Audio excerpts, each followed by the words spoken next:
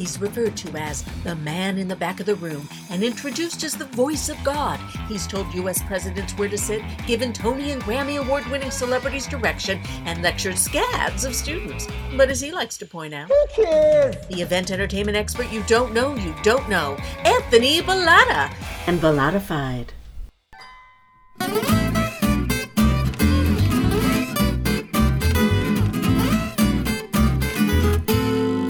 Well, hi, everyone, and welcome back. This is episode number 14 of Bellatified.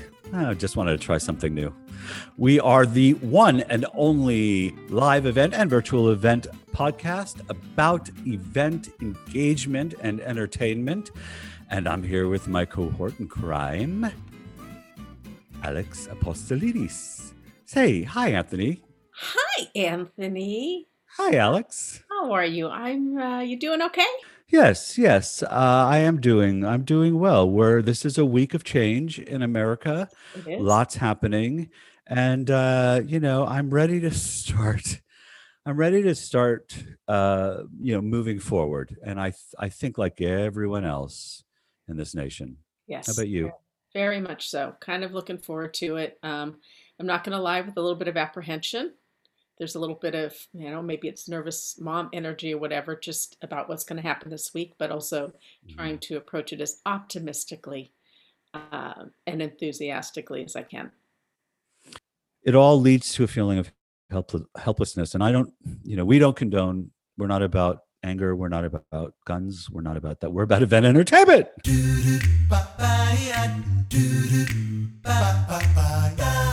All right, we have a great guest coming on, so I don't want to go on too much longer, but last week we introduced one of our segments. It's Risky Bee. Oh my God, it's a Risky Bee. Yes, we did. Right? So I'd like to just take a moment before we introduce our guest to give one of the examples of a Risky Bee.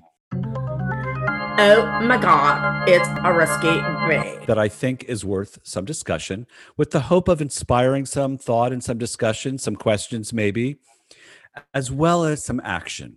All right. So the idea here is that we're going to unravel something that could be risky to your business. And so I'd like to talk about the force majeure clause and COVID-19. Because as Alex can attest, when this befell us back in March, there were cancellations. The right thing to do was to cut your losses and cancel and allow people, in our estimation, to allow people to recoup any losses and to work with clients on a one-by-one basis, individually. But I believe there were some who didn't take that route and, or couldn't for one reason or another. And I'm sure that there are cases that are still to be heard. There will be court cases about the cancellations that have occurred. And there will be litigation about the cancellations that have occurred because of COVID-19. So I thought, let's talk about our force majeure clauses and if they really protect us in the case of a COVID-19. And what I learned is they don't. Most of them don't, unless the language is really, really specific, Alex. And that's good to know. Yeah. First of all, you need a force majeure clause. There are some common laws that will protect you if you don't have a force majeure clause in your contract, but it's really always better to have one because your contract is a promise to perform. And unless you clarify that in a contract, that promise has to be fulfilled no matter what the circumstances are, including an act of God, even if it means you have to do it at a cost to yourself or at it's really burdensome for you or the person who signed the contract to give that service. Even under those terms, you signed a contract, you said you would deliver, you have to deliver. So the force majeure is the clause that relieves you of that.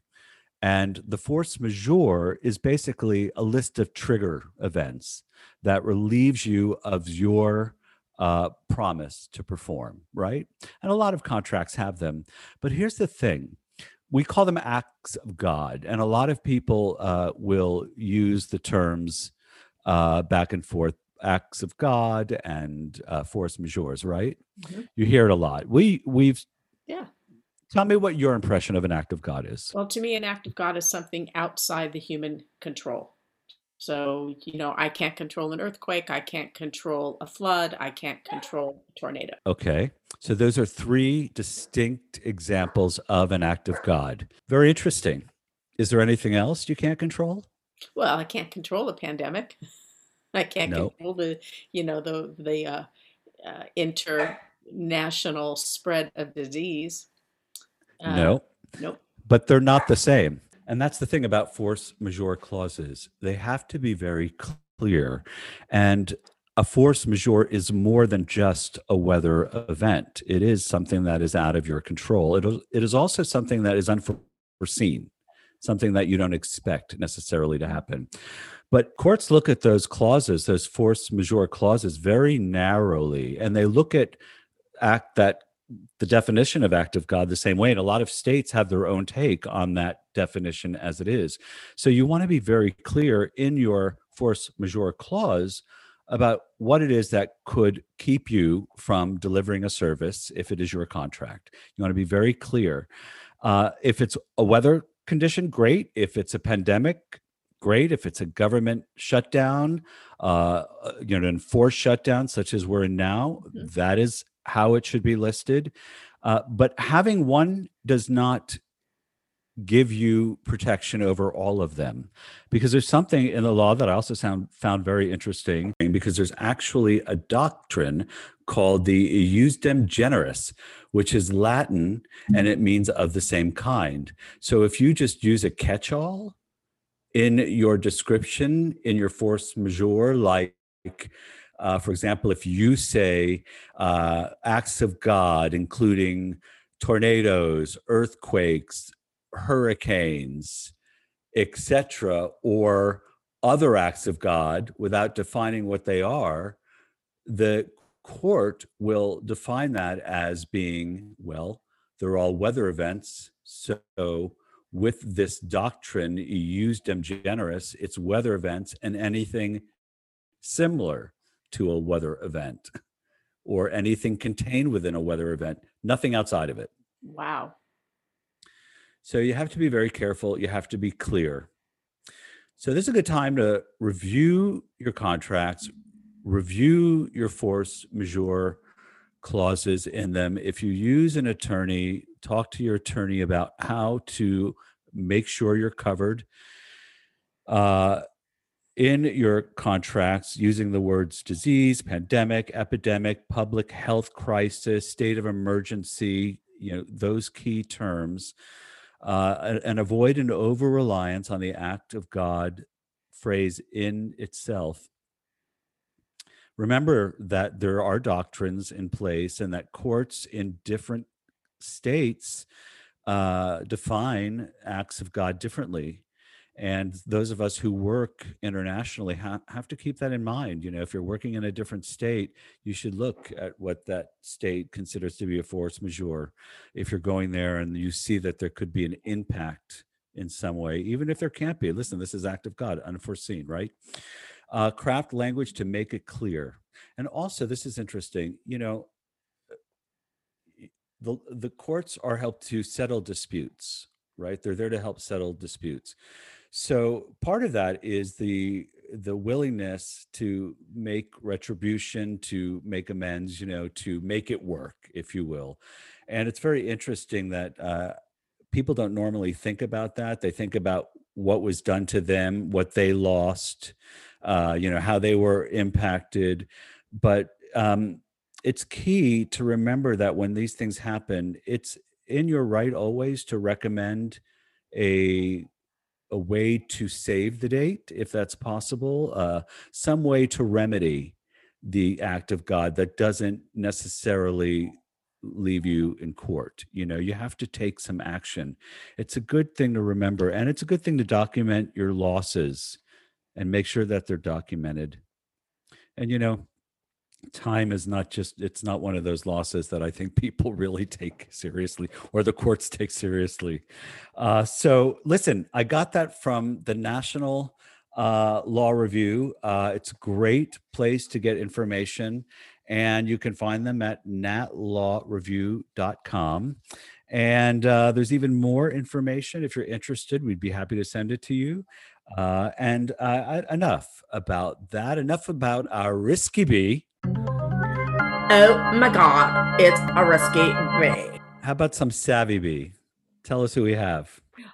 Okay. So we have our guest today is internationally recognized event production, destination management, and hospitality leader. She's been featured in over 85 publications. That's pretty phenomenal in my book. And interestingly, she's appeared on David Tutera's Party Planner and the first season of The Apprentice. Yeah, right? Very interesting. She was named Biz Bash's inaugural Top 500 People in Events and Most Influential Professionals.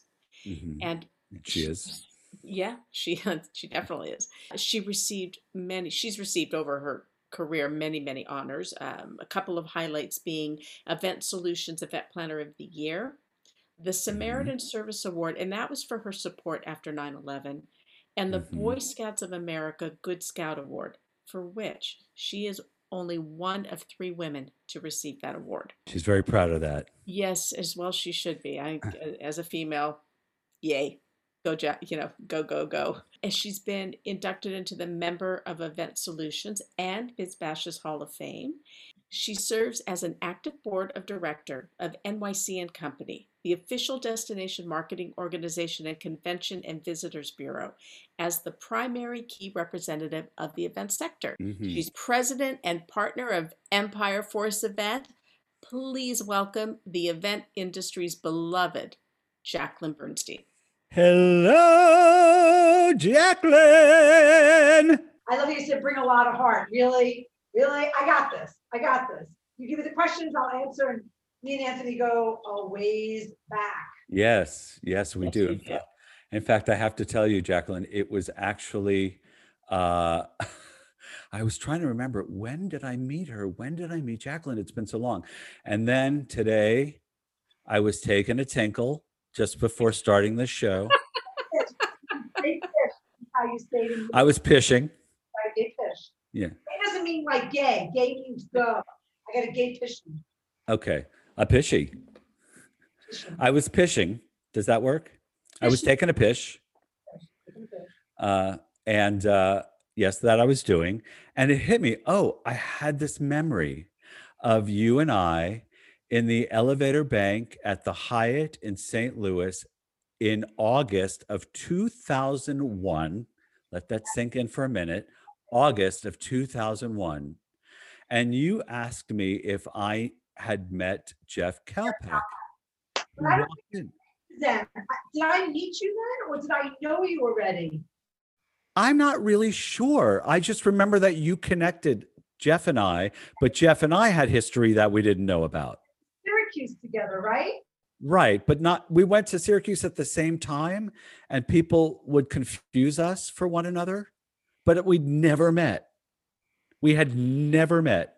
That's why I asked you if you knew him, because you two reminded me of each other. That's so weird. In the elevator bank, and not a month before 9/11. Not a month. It was weeks before 9/11. Yeah. Wow. I'll never forget it now. It was 20 years ago. But there's more important stuff to talk about because, the world is sort of turned upside down again. And, right. And there you are right in the middle of it again in New York City. The first to suffer, the first epicenter here in the States, right? That must have in itself been traumatic and difficult. Then also in a city that's not really conducive to, let's just, take everybody outside and do everything, a la natural, In winter now. Yes, in winter. So, but you are on the forefront of New York's effort to gain business back in a new way, of course, with new protocol. So tell us a little bit about what you're doing with New York Company. We saw the video. It's fabulous. Mhm. Makes me want to be there so bad. It does. Mhm. I don't know why you don't come visit here. I mean, San Diego to me doesn't even seem like a real place. We're here in the map. We're here. The weather is constant. It doesn't change. There's palm trees. I decorate my bathroom in palm trees because it seems like a fantasy place. New See? York is where it's real. Yeah, but see, you have to live in your bathroom to have a little fantasy. I just walk Guess so. outside. Oh, I go back into my bedroom for the real fantasy. And I'll tell you what brings it full circle when you're talking about New York being the epicenter. We just opened today. This is why I wasn't as responsive on my emails as I should have been. I normally am. So we have a contract now. We're working with an organization that's working with the city of New York. And today we opened the vaccination site in Elmhurst, which was the actual, Elmhurst is in Queens. And if you watch the news, that was the hospital. We didn't do it at the hospital, we did it at a school, but that was the epicenter of the epicenter here in New York City. And we Wow. just, so it's funny we're talking today because we just helped open that up. So we just confirmed this business within the past week. And it's an honor to be able to service with staff and with our logistics, the most important event on earth right now, which is vaccination centers. Yes. Not glamorous, but it is the most important thing that we do. Whether or not you think you should get the vaccination or you're going to, because there's a lot of politics around that, we're doing what the public health needs to have done. You know what? That's That's a. Go ahead, Alex. No, I just want to say thank you. That's amazing, and I hope there are more people like you around the country and the world working so hard to help facilitate that. Thank you. Well, I think, I'm honored that you said that. quite honestly, you could be a role model in this effort, and people should be listening with their ears open because, there is an opportunity to help our governments here in establishing the right way to make these things happen from a transient point of view, getting people in, getting people out. And I'm assuming that you're helping them with infrastructure and staffing and protocols and all of the things that event planners know. Exactly. They had it organized because they've done corporate health, go in on your company and have a flu vaccination day before all this happened, and then they were doing COVID testing. So they had the bones of it. It doesn't have to be a pretty event, but it has to be logistically organized, and that's where we come in. Or they didn't know where to rent the tables, instead of just buying or putting up drape, protecting for the HIPAA laws. And moving a line, whether we're moving a line at a buffet station or registration at a event, or people that need to check in and being hospitable, and we want to add to that morale. This is very important. You want to keep the people that are working 12-hour shifts, the intake of your registration, and then giving the vaccine as a nurse. This is monumentous. Robert, as you know, my business partner, Robert Holzmeyer, was saying how this is going to be talked about for the rest of our lifetimes. We're going to be telling grandchildren, or I might be telling the young guy that I'm dating, you didn't know about this. Or his grandchildren. Yeah, which might not be ours, but Right. But we'll talk about them. We'll talk to them about it. But how, you remember when, remember we used to see the fallout shelter signs? And I remember very young, having like the fallout shelter drills. But that's what this is going to be like. And I think that we're part of history here. And we were at the beginning of it when it all happened. And, I don't know if you know this, but I also got involved with, we put together with our company, Event Pros Ready to Serve, because I'm sitting here in New York, I'm watching the ambulances, I'm watching the news, and I'm watching nothing happening outside my windows. And I'm thinking I have to do something. And I kept saying to my colleagues at NYC Company, I sit on the board of directors, which is the official marketing agency of the city of New York. And it's a quasi-governmental, reports to the mayor. And I said, I'm just going to go to the hospital and show up and see how I can volunteer. And they said, no, it doesn't work that way. I said, I know that, but I can't just sit here and not do work and not help with the effort for what's going on, which is right now, which is obviously the health concern. Right. So we put together Event Pros Ready to Serve, which was just a team of people that would work on our team, that we said to them, if we got the call from the city or a hotel or something to help mobilize and help with logistics, are you willing to help? And some people said, yes, no, I have elderly family. We had a whole list. And a client of ours that works in the fashion field doing fashion events, they mobilized something called From Fashion with Love. And they got donations from companies that do t-shirts and sweatpants and sports bras and socks and facial lotion and just stuff, lots of great stuff. And we then worked with them as they coordinated with all the visiting nurses. You know, we had in New York thousands of visiting nurses. If you were a hotel owner, Yes. you were able to get that contract and be able to work, that's what kept you booked as with the visiting nurses. And we, in April, May, and June, put together 3,000 gift bags and then distributed gift bags at events. So we had a DJ, very physically distanced. We had Step and Repeat, which we printed over the weekend. We had signage, and we had staff fully masked, fully gloved. Nurses are probably the worst at doing physical distancing, but this was at the height of the pandemic, so we really watched, and we gave 3,000 gift bags out to these nurses to thank them for coming here. So now it's full circle to be here now. The vaccination sites just opened in New York on January 5th. We started working on this on Monday, which was January 11th. We just confirmed it on the Saturday, and here we are, and today a site opened up. So if something's going to happen in this city that is monumental and I don't know, worldwide, and I need to be involved, and I wish I was doing more. That's my only upsetness, I guess. How could I do more, and how could I be involved and take care of this city that I love now more than ever? That sign was when oh God, what is his name? Milton Glaser, did the I Heart New York back in the 70s. Right. And after September 11th, he altered it to this. You could see a little burn mark here. Yes. I'd be good like on TV news because I don't even have to turn around. No, you're good. You're very good with your left arm too. And I'm a righty. And he changed it to this after September 11th. And we got them, and we've been giving them out since September 11th. And I still have many left over. And when I spoke at the first live event in New York, which was made by Nectar, to give a little shout out to them, people that worked at Biz Bash and people that worked at special events. Mm-hmm. And it was about 30 people in total. It was a panel. I gave them out to everyone there. So you got to still love New York. It's challenging here, and I don't want to disparage my city. I represent my city. All cities are challenged. Business is hard to keep. If I can't worry about my business keeping open, how could a restaurant be open, right? How could that stay open? It's hard. And I heard you speak to that, that it's about a really wide array of people that we're talking about. It's just not those that own event companies or do entertainment. It's the cooks and the housekeepers and the event staff and the housemen. And I mean, we could go down the line, right?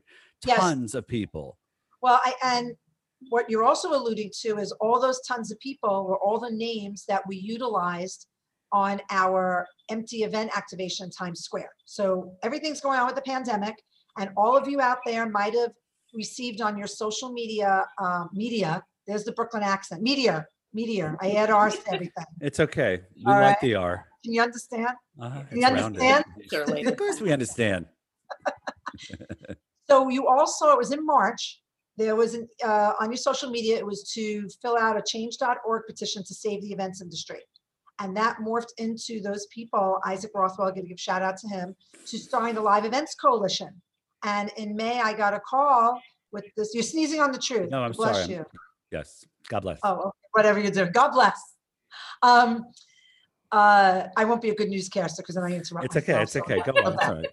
So, better than me interrupting you. Okay. So the Live Events Coalition started, and I got the call from Nancy Schaefer, who I've known probably as long as I've known you.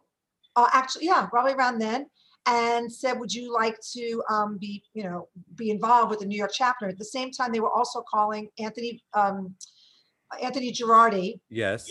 And they called both of us, and he said if he was going to do something in New York like this, he can only do it with Jack Bernstein. And I said, I don't have an infrastructure because unfortunately I had to furlough my entire company. So it made sense. He became president. I became executive vice president. We started a Live Events Coalition of New York, New Jersey, part of the National Live Events Coalition. Pull our board together. And you might have all seen out there that are listening that there were these empty event activations all around the country. And New York did the first empty event activation. Where else are we going to do it? Times Square. Well, you guessed, because it is the most famous public space and busiest public space in the world. And it was my ask with NYC and Company that they just gave us Times Square to do this. You don't get Times Square for free normally and logistically, but they knew this was important because no one's going to the hotel there. No one's going to Right. Broadway there. No one's doing marketing activation. It's like a ghost town. I mean, if you think about how it normally is, it's, go ahead. So there was a lot of heart there. We shy away from the word ghost town because that was said in a big public arena on something that we saw, and we don't want to use that phrase. But there was heart there, but it was predominantly empty. So I'm not chastising you, but I want to. No, it's quite all right. It was challenging. You're on brand. You want to remain on brand. So, I get it. So we did this on July 31st, and we set up an empty event with about 50 tables representing 500 people. We spatially figured that out. And it was our first rally to show, whether it be the people that were there or hope for the media, the media to see what was going or not going on in our industry. And we had about 400 signs, and we had about 70 or so different signage that would say live event line cook, unemployed, live event, graphic designer, cannot work. And we listed as many professions as we could in our industry to show how it affects so many different people. And I focus on the corporate event side, owning an event design, production, destination management company, but I obviously recognize how the social side was hit. And the funny part is the social side seems to have been doing more work than the corporate side because the corporate side are risk adverse. And the social side, there was, some events maybe were not so kosher, if you know what I mean, and they were breaking some rules, which we, the Live Events Coalition, took a stand and said that's ruining it for all of us. But it was exciting to get Times Square. And then in addition, why stop there? Me and my big mouth, I asked for Godzilla, which is the largest billboard in Times Square, and then got that. And we had an hour's worth of programming. And then in September, the Red Alert Restart, which were predominantly people on the production side, technical production people, and they were working with a lot of the gig workers. They had an activation around the country where they lit about 1,700 buildings red. If you're going to come to New York, what's the original building that lit in colors? The Empire State Building. So again, with NYC coming in my ass, we got the Empire State Building. We confirmed it that day to be lit red. Beautiful. So I could do a lot of great things for clients when they do decide to come back here. It seems I could do all this stuff complimentary, but I think my asks are out. I think so. Someone's got to invest in us. But one of the most important signs for our activations, and this is a big phrase of mine, that health and welfare means no live events. Then what about our health and welfare? This was our rallying cry throughout the entire year, that we're going to follow the rules. We're not going to work. But in order for us to survive to the other side, not what's going to happen on the other side, we need to be protected. And obviously it took a while, longer than we all wanted, to get the second PPP and other type of funding, and not to take away from the payroll protection. We think that's important for employees. I mean, I have employees with me 20 years, 21 years, 18 years, 13 years. But it was almost like you were just paying them, but they couldn't work anyway. They were working for the future. So when you bring your events here in 2022, what can we do for you now? The clients thinking, I don't know. But we paid them. So we need other things to make sure, other services to make sure that small businesses are going to survive. Because I'm not shy to cry that I've been very, very frightened through all this. I didn't think I want to credit Lisa Gardner for this. We didn't come this far to just come this far. Yeah, I love that. I love that quote. Great phrase that she's used. Yeah. So I stole it. I do love it. And I completely agree with you. And we did a little research on your event in July. And so we got a picture of the billboard. We're not talking about like a billboard, people. We're talking about an LED billboard that's 100 feet long by 77 feet. How big was this monster? I actually don't know the footage, but it's larger than a football field, and it hangs on the Marriott Marquis Hotel. I want to give them a shout out. I'm MC there. And when it's lit, you can't, because they have advertising underneath. It's massive. It's the largest. It's 77 feet. 77 feet wide. Okay, that's incredible. And we had an hour's worth of programming there. And the media caught it, and people saw it in our industry, and it was captured in the trades, and we got the word out there. And then all the rolling other rallies happened throughout the country. And I want to mention, we were trying to be very respectful. I think we all remember what was going on in our country at that time, starting in June, with the George Floyd marches and protests and what transpired there. And we did not want to ride on that coattails as a live events coalition. Oh, let's just do a rally. Everyone's doing one.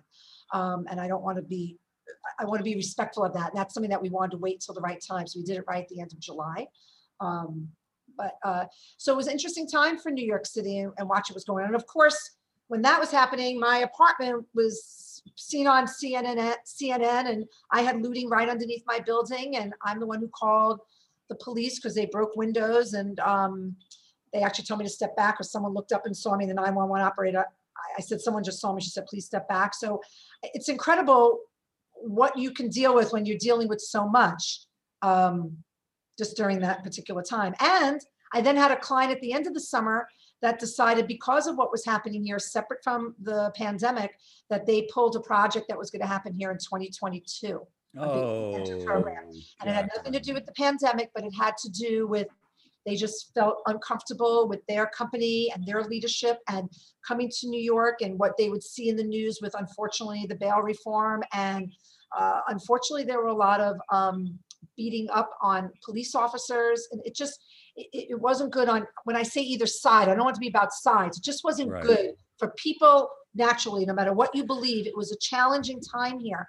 And I felt that it was patriotic to say you're still going to keep your business coming here, no matter what would happen. That's a long time, 19 months to make a decision. Right. So that was going to be a saving grace for our company. And it was very unfortunate to see something like that. It does seem a little premature to make that decision, especially in light of what's been happening, I'm sorry to hear that. Yeah, so we want to respect everyone's political beliefs or whatever they want to believe or whatever they want to support. I just felt I become kind of this reporter of New York City, and I would share it on Facebook and Instagram. And some people said, but you're showing something that's not good. That's not good for the city. I said, I'm just reporting. I'm not telling you this is how I feel. But I think that people look to me as an influencer. I don't know, leader, a yenta. Yeah, well, you're going to get the word out and to hear what's going on. It's important. Because you're connected also well. You're connected outside of New York as well, which I am. I have people. And you're trusted. Pardon me? And you're trusted. Well, thank you. I appreciate it. I'm telling it like it is. Loved. And I love that. And I'm honored to be loved. And I had someone, I actually have to tell you, I'm going to give a shout out to Richard Carbati's sister, who said, you need to come out of the city. And that's Evan and Jordan's aunt. And Cindy, I hope they listen to this, who said, you need to come out to the suburbs. We got to get you out of the city. And I said, no way. I am not leaving here. My city needs me. I need to stay here. And I don't know if you've also seen, which I think has become part of who I am, restaurants didn't open for outdoor dining in New York until much later. I think in the beginning of July. We were one of the last. It took a long time. Yeah, I remember. So you could only get takeout. Now, granted, the weather got warm, so maybe they'd stick a table on the street. You can grab something, but you couldn't really eat there. Maybe you can grab a drink. Kind of the liquor laws, whatever you say that word. Depends on where you are in the liquor. Right. And who cares what the rules are? There are no rules. You can really drink outside, but Madison Square Park is down from where I live, which is across the street from the Flatiron Building and across the street from the original Eataly. And the original Shake Shack. I know you eat Shake Shack all over the country. We love it. It's right down the block from me in the park. So we started going there. I have to give a shout out to my friend and client, Michelle Majdanek. We just started going there, and we amassed a group of friends and family, industry, neighbors. And every Friday at 5:30, we would meet and we'd go to Shake Shack. And I first bought a drink the first week, and I said, I ain't got no money to be buying drinks. Right.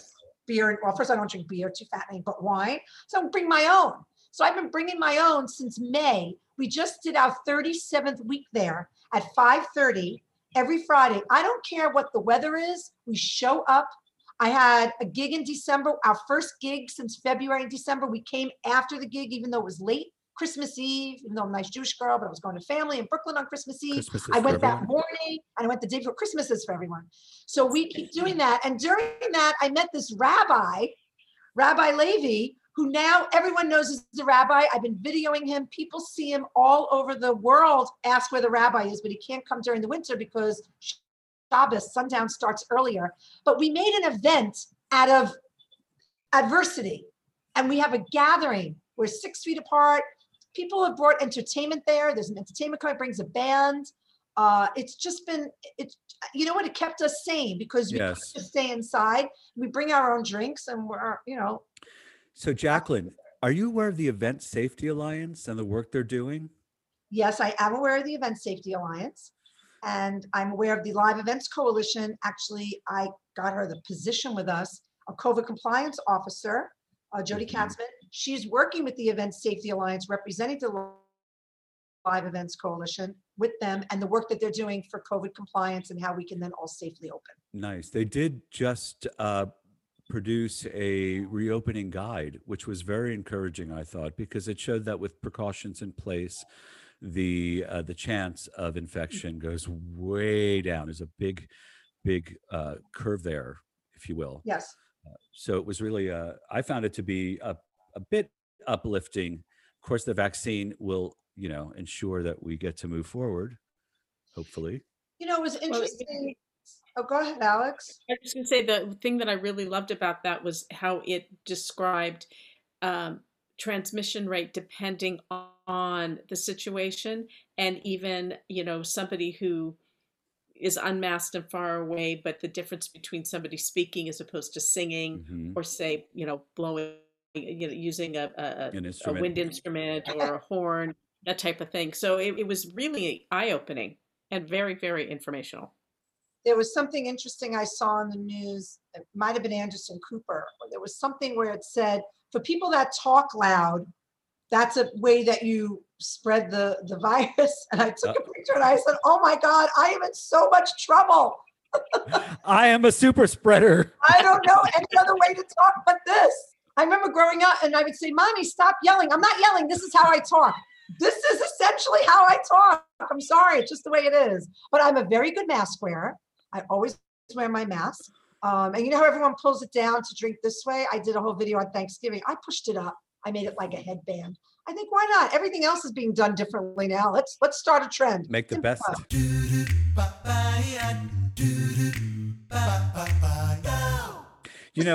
You were also very articulate wearing the mask in the video that you did with New York Company. Mhm. We're talking about a video that we just saw. It's about a 10-minute New York promo that you did, and you wore the mask in much of the video, I actually. wore it And everywhere but my intro. I could hear you crystal clear. So that's why it's good then to be a projector about that. I Right. have to give credit to NYC and Company was doing a webinar out there for corporate planners, and they had asked me to do a video and give us a project to do during the pandemic where I have no employees, I have no funds, but now I have to make a video. And they said, well, you could just do it on your phone.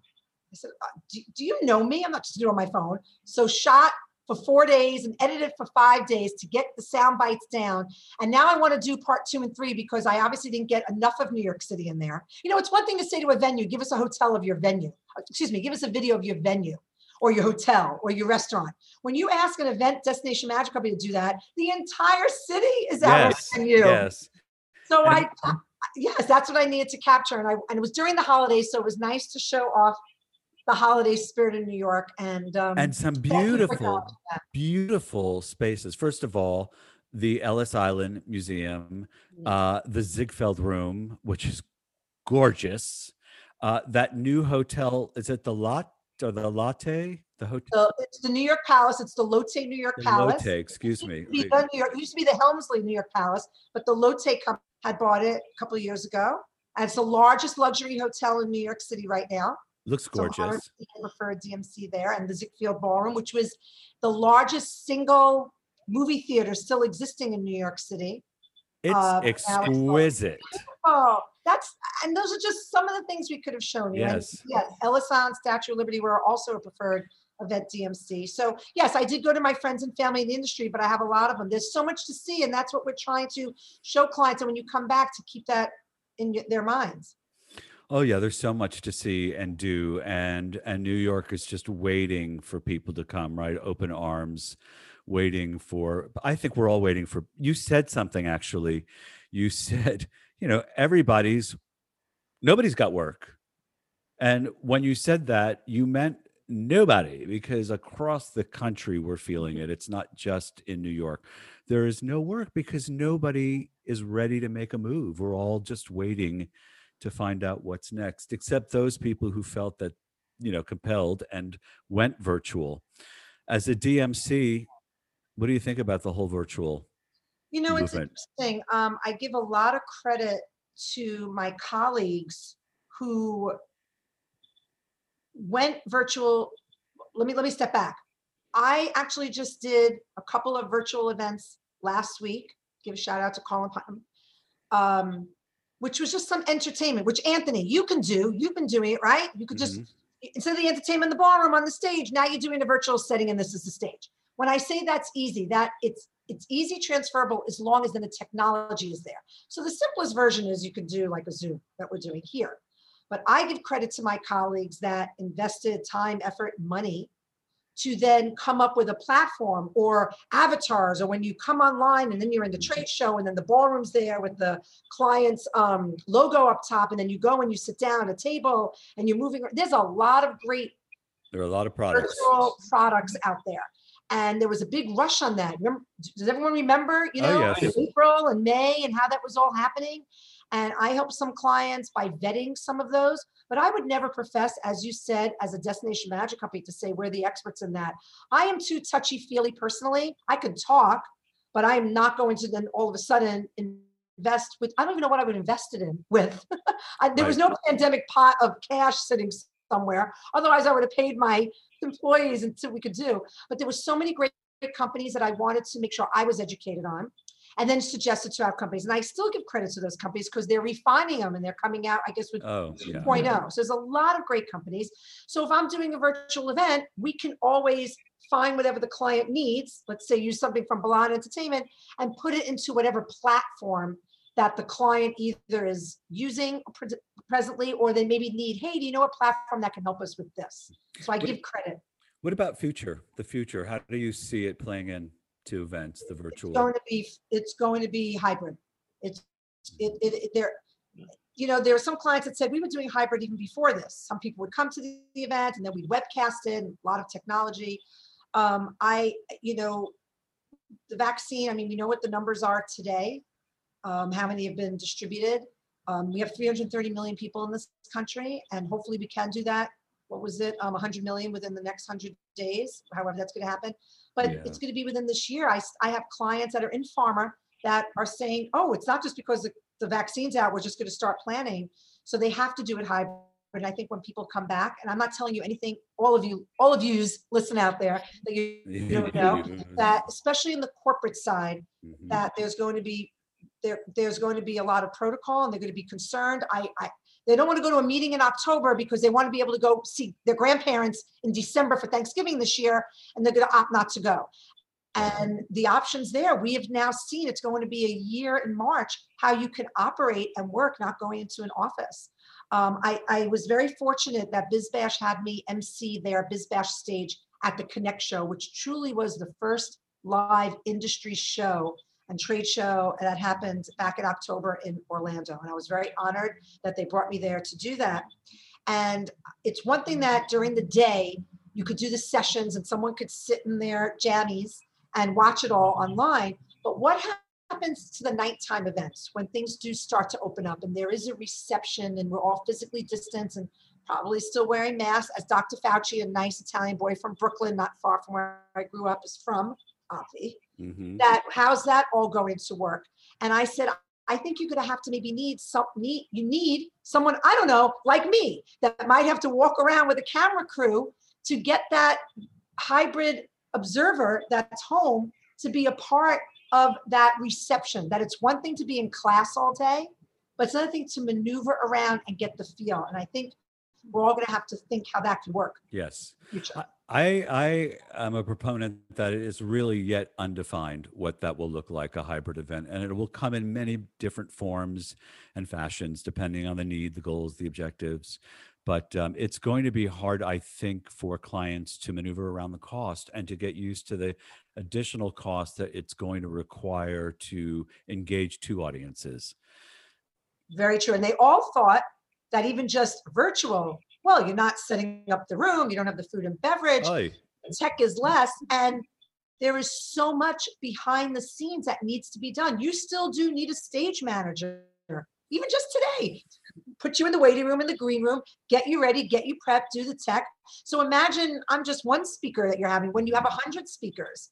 And also around the world, it's very interesting how maybe they don't have to fly, you're not paying those expenses, or even name talent. They could sit at home, perform for you. So you save money there, but there's other investments that need to be done. And clients Yes. need to be very smart. And I've always felt that clients need to be respectful of our profession. I've been screaming about this and on my soapbox for many years. And I'm going to sidebar here. I got very involved with the DMC Coalition that started back in May, where although I am a founding member of ADME, the Association of Destination Management Executives International, like I'm a founding member of ILEA, the International Live Events Association, I got involved with the Live Events Coalition and now the DMC Coalition, because these are organizations that started specifically due to the pandemic. And one of the major focuses is to let clients know, you want us to plan, let's say, that 2022 meeting, but you can't just deposit me like you did in the olden days from last February back because I'm depositing the venue or the entertainment. You now need to pay us progress payments to make sure that we survive to the other side. If you're having us call a venue and figure out what the floor plan is, or whatever it may be, the work that we're doing now, you need to invest and pay us. And I think clients need to understand, to your point about virtual, hybrid, whatever it's going to look like, that there's an investment to make sure that it runs right. Otherwise, just get your friends, just do a Zoom like this, like you're doing with your friends, and that's Bingo. fine. Could be very simple. It doesn't always have to be very intense, but if you want to make it look like, as Rob would say, essentially we're doing broadcast like a TV show. That's what we're doing. TV news. Mhm. And how they do it. We need to be tight and make sure that it's done. And we're the event professionals to do it, which ties in to us being involved with vaccination centers, that event professionals, no matter what you're giving out, a vaccine or a trade show, we see it in a different way than others do. And so here we are, hopefully making a full circle. Hopefully. And I do see that there, like you look at the positive side, there's a positive side to this, and that is associations will be able to expand their reach and have, start to charge for an audience that's virtual, which could help to pay or defray some of these expenses. People will use the tools in an effective manner, and there'll be ways to expand on them. So I'm excited for when it comes back. I just wish it would come back already. We all do. And I'm trying to, it's interesting, we're doing this podcast interview, chit chat, here we are in January. But if we had this discussion back in, April, May, June, sometimes I'm a different personality. I think we all went through a lot of challenges, and I'm fun and I like to go out and let's have a drink when I bring my own now, because no one's buying anything. And we've all gone through a lot of emotions. And I think we all woke up every day scared, and it was like just repetitive, and what are we going to do? And I would get up, I'd work out, I'd take a shower, I'd sit at my computer, and people said, what are you working on? I said, I don't know, but when I'm busier now, I'm just busier in a different way. Everyone's connecting, everyone's calling. So while we're waiting for it to come back, we all needed to keep active and that my activity was about the industry. I knew, God willing, the clients will find us when they would come back. And you mentioned, about associations. And I think what we all should remember is that the associations were really poorly hit, because that is seen as an extemporaneous investment. Right. I'm not going to pay my dues to XYZ organization. I can't afford the 200, 500, whatever it may be. But a lot of associations use the word, I can't stand, pivot, but they went and realized the way they're going to reach. You said it, Anthony, their constituents. And they didn't only just do education and reach outs to members, they did it to non-members, was by offering a lot of free programming. And I think we all need to remember that. So when the Live Events Coalition started, they had a $25 membership. I didn't want to call it membership. I wanted to call it support and donation, because I don't want to take away from other event organizations. But they were doing it so that anyone can join. And even if you couldn't afford that, and that's fair, because people might say, I don't want to give $25 because I need that maybe to commute or do something. There were people that are going to help them. There were people, some companies donated, here's $1,000 to help with that to people that want to be involved. Mhm. And I don't ever want to forget that, because something that I really want people to know is I grew up on welfare and food stamps, and I know what it's like to do without and to still be who you are. And I have made some very harsh decisions with my company that are making me do without. people are going to laugh. I didn't turn my air conditioner on really all summer. They're like, what are you, crazy? But I had these 2 fans at my feet, and I kind of work them as if I was driving stick. I also don't drive. I never had a driver's license. So I know the concept. I've never done it. And the fans blew in my hair like Beyonce. And they said, oh, do you like that look? I said, well, the look looks great. I should turn it on for you to see. Yeah. But I'll do it because I'm not turning my air conditioning on in my house, because you can't imagine what my electric bill is going to be, but I have the fans on. And I think if someone like Jack Bernstein is going to admit and do that, I'm hoping people say, wow, this is serious. She's okay talking about this and not doing that.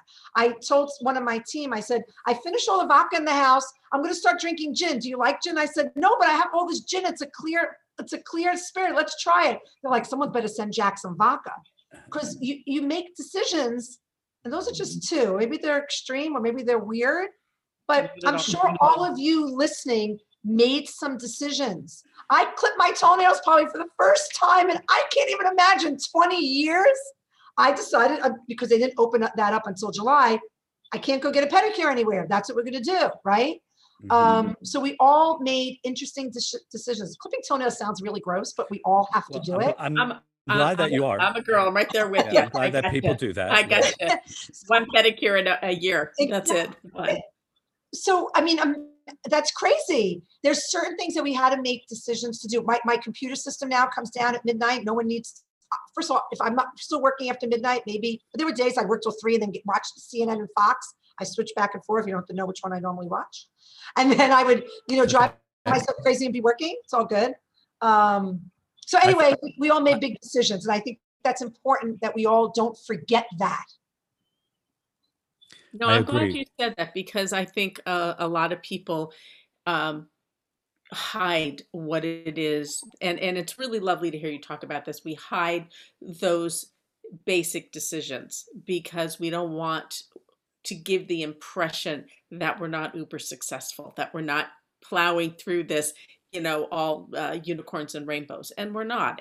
Just like you, this whole weekend, I said, okay, if I'm out and about running errands and there's something I want to pick up, I'm going to ask myself, do I need it? If I don't need it, I'm writing that cost down and viewing it as a savings to help. Love that. That's even better. I like that. I stood in CVS or in supermarket, and I looked at things and I said, well, should I get this price, that price? And I'm thinking, I hear about this. It wasn't like we were rolling in it, but I don't think we just ever really thought so much about our consumption. But I knew what it was like to grow up that way, and it wasn't as daunting to make that change. And I think we all need to be smarter. I don't cook.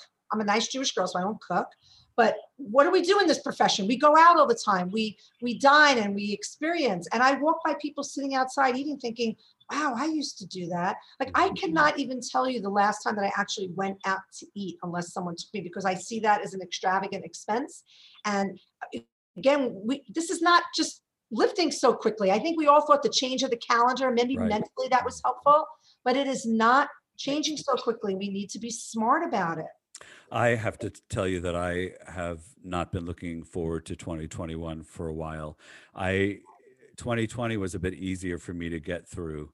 And we had business. We did some very good virtual business, but 2021, I just had this sense that people weren't really ready to commit. And they're not, especially now, really not knowing what's in front of us. So just everybody's on standstill. And it seems like the longer we sit back, the harder it is to come forward to do anything again. It's not even that.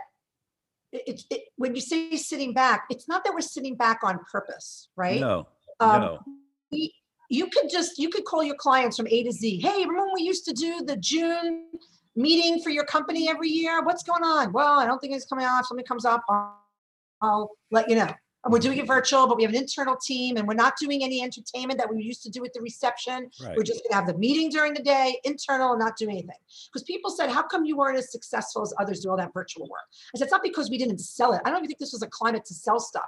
We told clients what we're doing. You showed them what you can offer. If they reached out to you and pointed you in the right direction, you could do it. It's a waiting situation and making sure that you're still viable and being out there and ready and knowledgeable. But again, in the corporate side, their clients, they push things from last spring to the fall to this spring and now to the fall again. Yes. So. All right, we're going to stop right there because we're going to finish up this fiesta with Jacqueline Bernstein next week, all right? Okay, listen, everyone. If you enjoyed listening to us today, please make sure to like, subscribe, and review on whatever platform you're listening to us on. And if you have any event entertainment, engagement, or questions about anything we covered today, please email us at info@bolotta.com with Bolottified in the subject line. That's it for now.